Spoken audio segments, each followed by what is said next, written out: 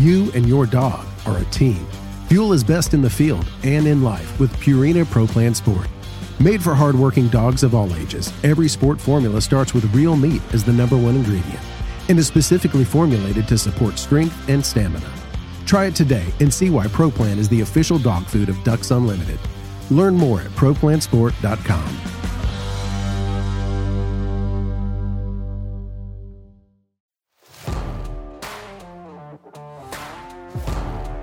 Welcome to the Ducks Unlimited podcast, the only podcast about all things waterfowl. From hunting insights to science-based discussions about ducks, geese, and issues affecting waterfowl and wetlands conservation in North America, we bring the resource to you. The DU Podcast with your host, Dr. Mike Brazier. Today we're going to be reconnecting with he's becoming a frequent guest of the podcast, Frank Baldwin, to share some extra information on a topic that probably flew under the radar, so to speak, for a lot of people over the past couple of years. But I know when you hear about it, you're going to be interested in it.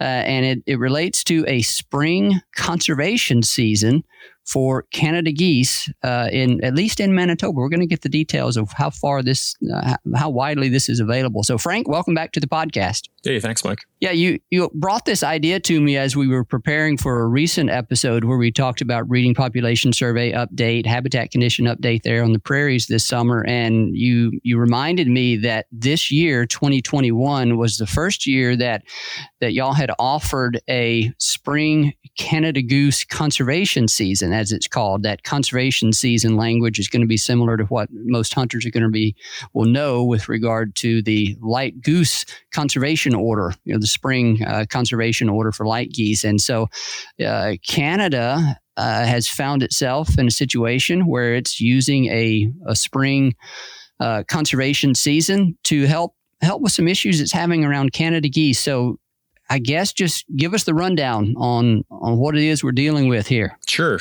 So I guess the history of the season, 2021 was the first year of the season, but the work towards the season started in about 2014. And really, it's a conservation season, so it's not a hunting season, similar to snow geese and Ross's geese. Canada geese were recently declared overabundant. And over the last few decades, we've been watching this population grow. So we estimate abundance of this population using the May Pop survey, the same one that we use for estimating population size of a variety of duck species. And the population's been growing at an extremely high rate, about 8 to 10% since about the 1990s. And they've been causing a variety of issues, both human safety issues and issues with, agriculture, especially. The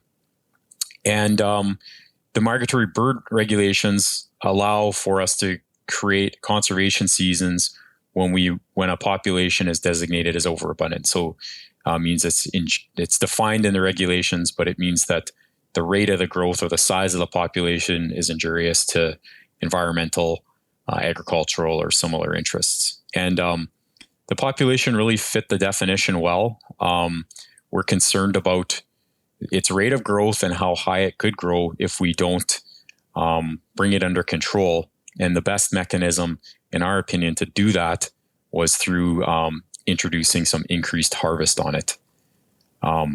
This is a situation that's common right across many parts of North America, but in Manitoba here, we're in a little bit of a unique situation because we do get we have limited ability to increase the harvest on this population using our fall hunting seasons, and that's mostly due to the swamping of this population by other migrants from across the Arctic and the subarctic. Yeah, there's a number of things to unpack here. They can get really exciting as we talk about Canada goose biology and ecology and their molt migration, all that kind of stuff. So let me first make sure I understand a couple of things here. Is this spring conservation season available across all of Canada, or was this just a Manitoba thing? This is just in Manitoba, and it's only in southern Manitoba. It's okay. The population that was designated as overabundant was the giant Canada goose population, or temperate nesting Canada goose population, whatever you want to call it, in the sort of southern part of Manitoba. We defined the the boundaries of the population in the proposal. Okay. All right. So you answered my second question, which was, which subspecies, if you will, are we talking about? The temperate nesting, the residents, the giant, residents that most people are going to be familiar with. Is it, and what we're talking about now is just southern Manitoba. Is this on the radar in any other provinces in Canada? I'm not aware of it. I mean, the issue of abundance and growth of Canada geese is on the radar, I'd say, in some other areas, but I'm not aware of anywhere else in Canada that's considering a similar designation. Okay.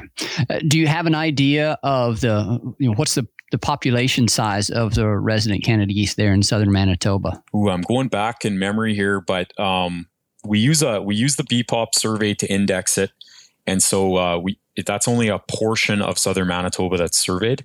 And I off the top of my head, I can't recall the exact size of the population, but it's essentially 3 times the objective that Manitoba set in the 1990s for this population.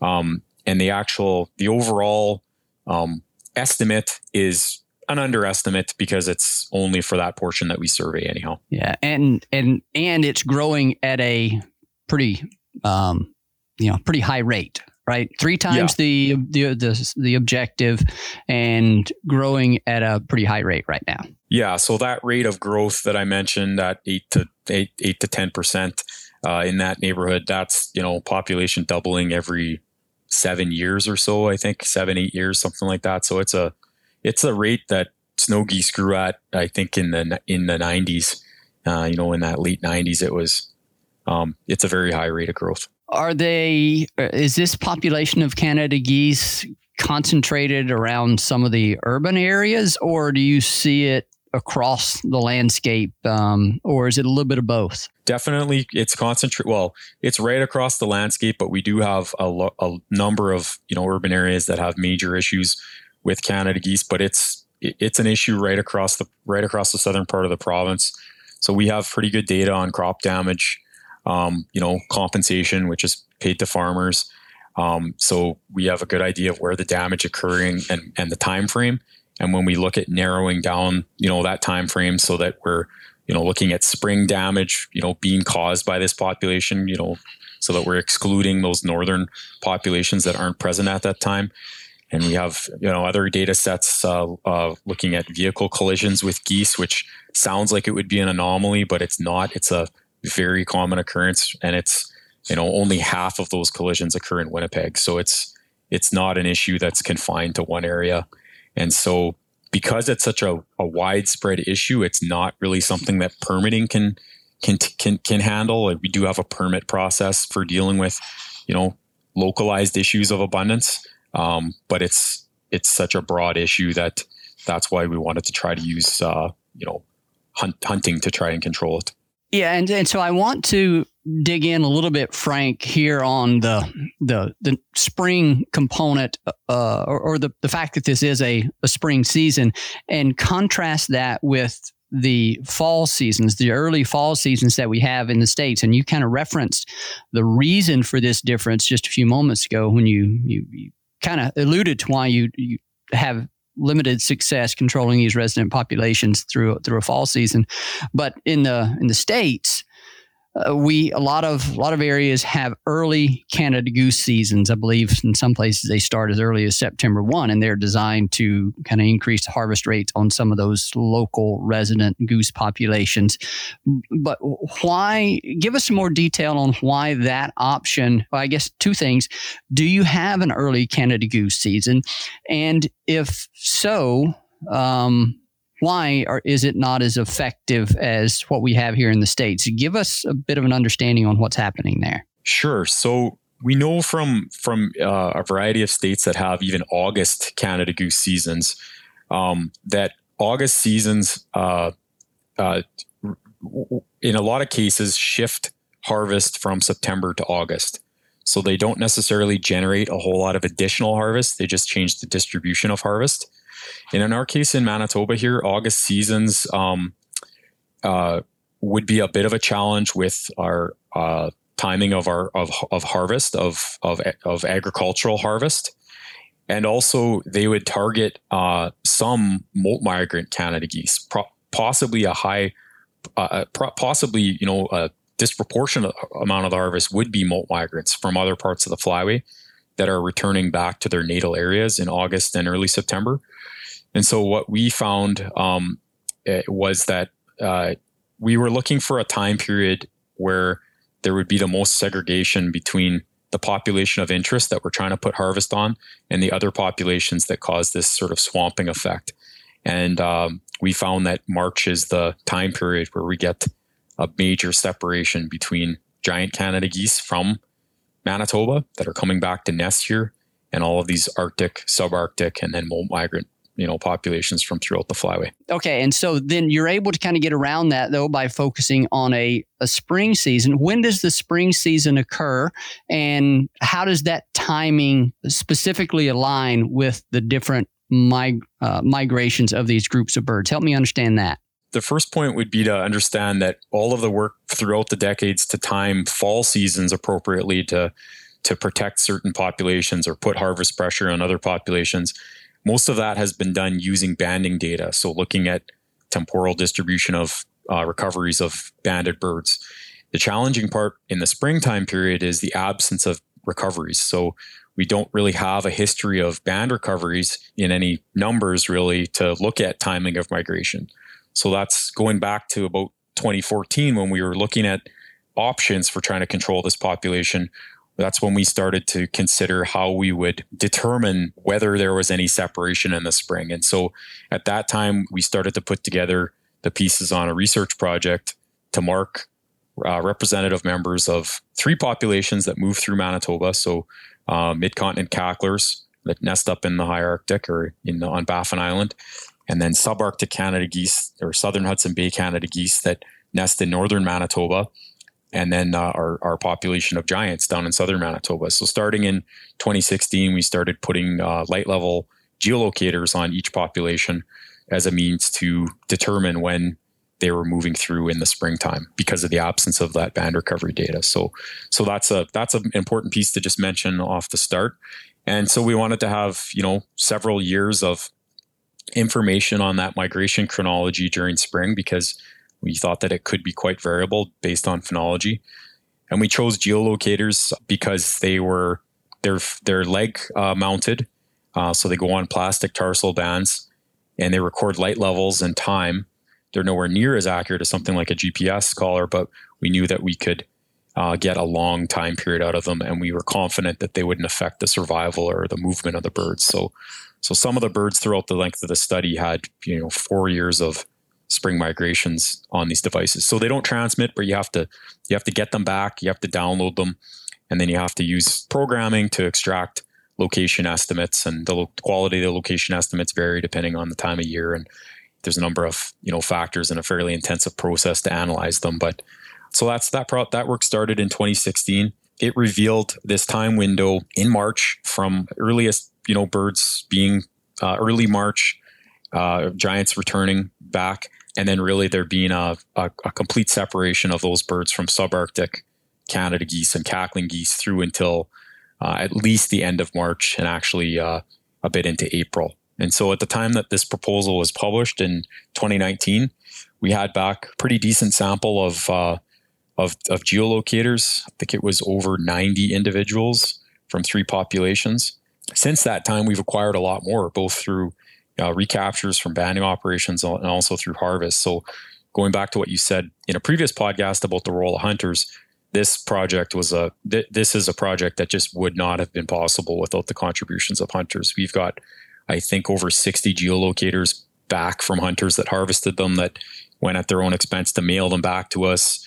Looked after the unit so that it didn't get bumped or compromised in any way. And they were just an integral part of the project and continue to be so. To be important, we're still getting these things back today. And so, Frank, if I understand correctly, what you found and what enabled this spring season on your resident giant Canada geese is that they start returning to their natal areas, to southern Manitoba, around the 1st of March, early March, and there's about a month's time before you start seeing migrants from other populations make their way into and through Manitoba. Is that what I'm understanding? That's correct. Yep. It's actually even a bit longer. We were a bit conservative with the dates when we proposed them because we had a smallish number of cacklers back. Because cacklers have a very small harvest rate, about 2 to 3%.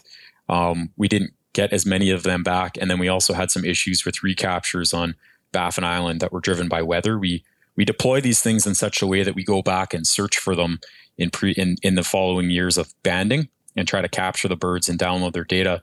And on Baffin Island, the crew up there ran into weather issues 2 years in a row. So we had a slightly smaller sample of them back. So we're a little bit conservative on the dates. We have a graduate student right now that's working at the University of Manitoba, finishing up her thesis in the next few months here. And she's going to be one chapter of her thesis is proposing sort of the final dates for this season based on the full set of data which we now have, which was a lot more rich than it was in 2019. So that's correct about what you said, though. That's the time window when those birds are coming back, and those other populations that nest, in the Arctic are much. You and your dog are a team. Fuel is best in the field and in life with Purina Pro Plan Sport. Made for hardworking dogs of all ages, every sport formula starts with real meat as the number one ingredient and is specifically formulated to support strength and stamina. Try it today and see why Pro Plan is the official dog food of Ducks Unlimited. Learn more at ProPlansport.com.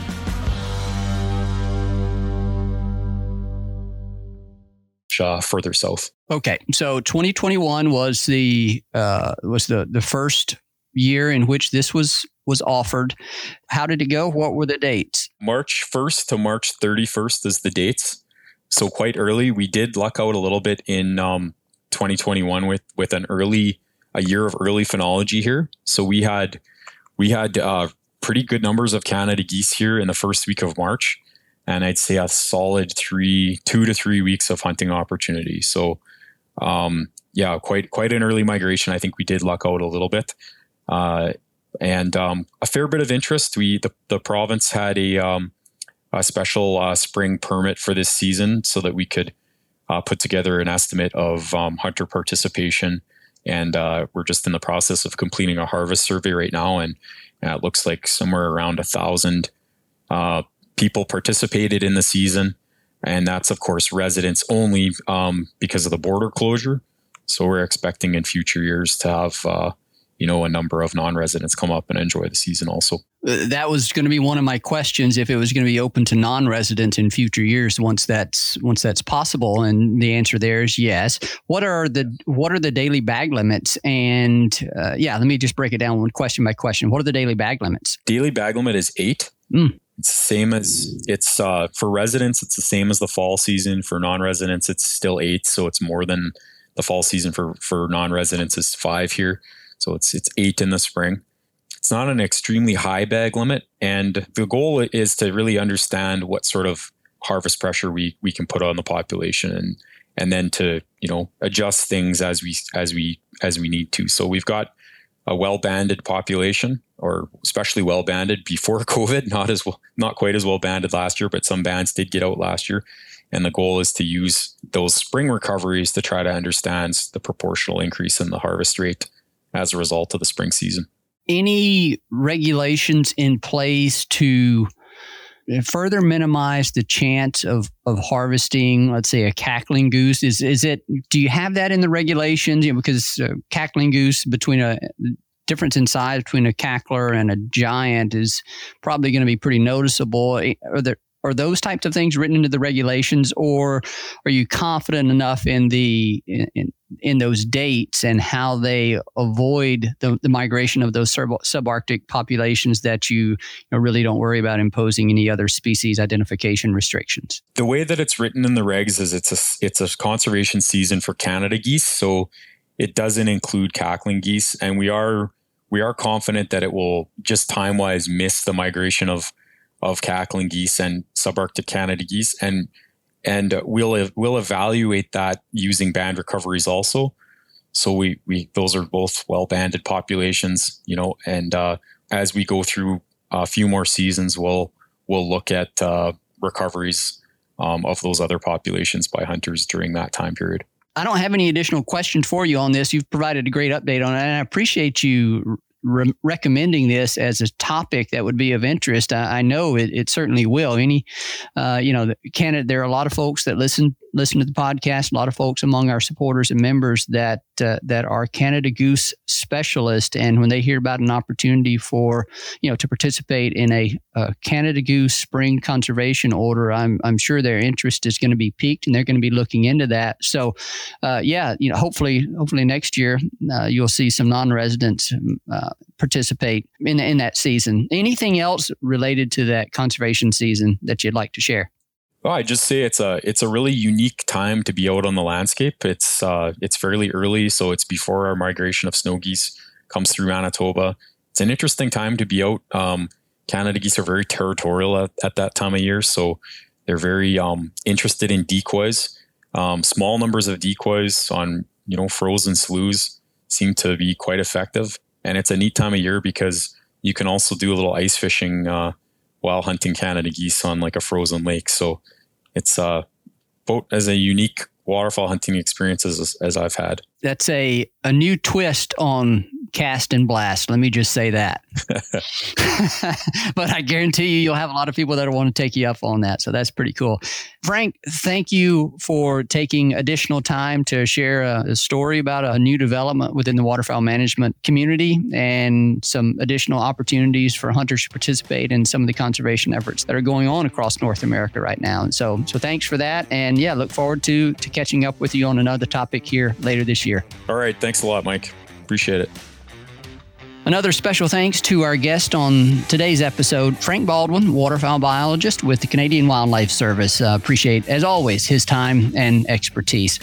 Similarly, we always thank Clay Baird for the great work he does on this podcast and getting these out to you, our listeners, whom we wouldn't be doing this without you. And we thank you for your time and spending with us and for your support, passion, and commitment to wetlands and waterfowl conservation.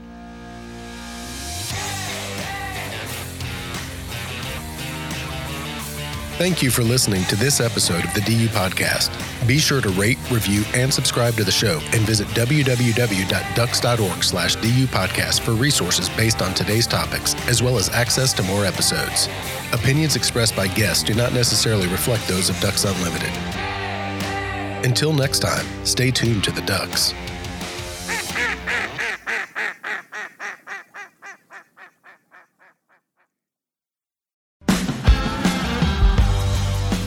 You and your dog are a team. Fuel is best in the field and in life with Purina Pro Plan Sport. Made for hardworking dogs of all ages, every sport formula starts with real meat as the #1 ingredient and is specifically formulated to support strength and stamina. Try it today and see why Pro Plan is the official dog food of Ducks Unlimited. Learn more at ProPlansport.com.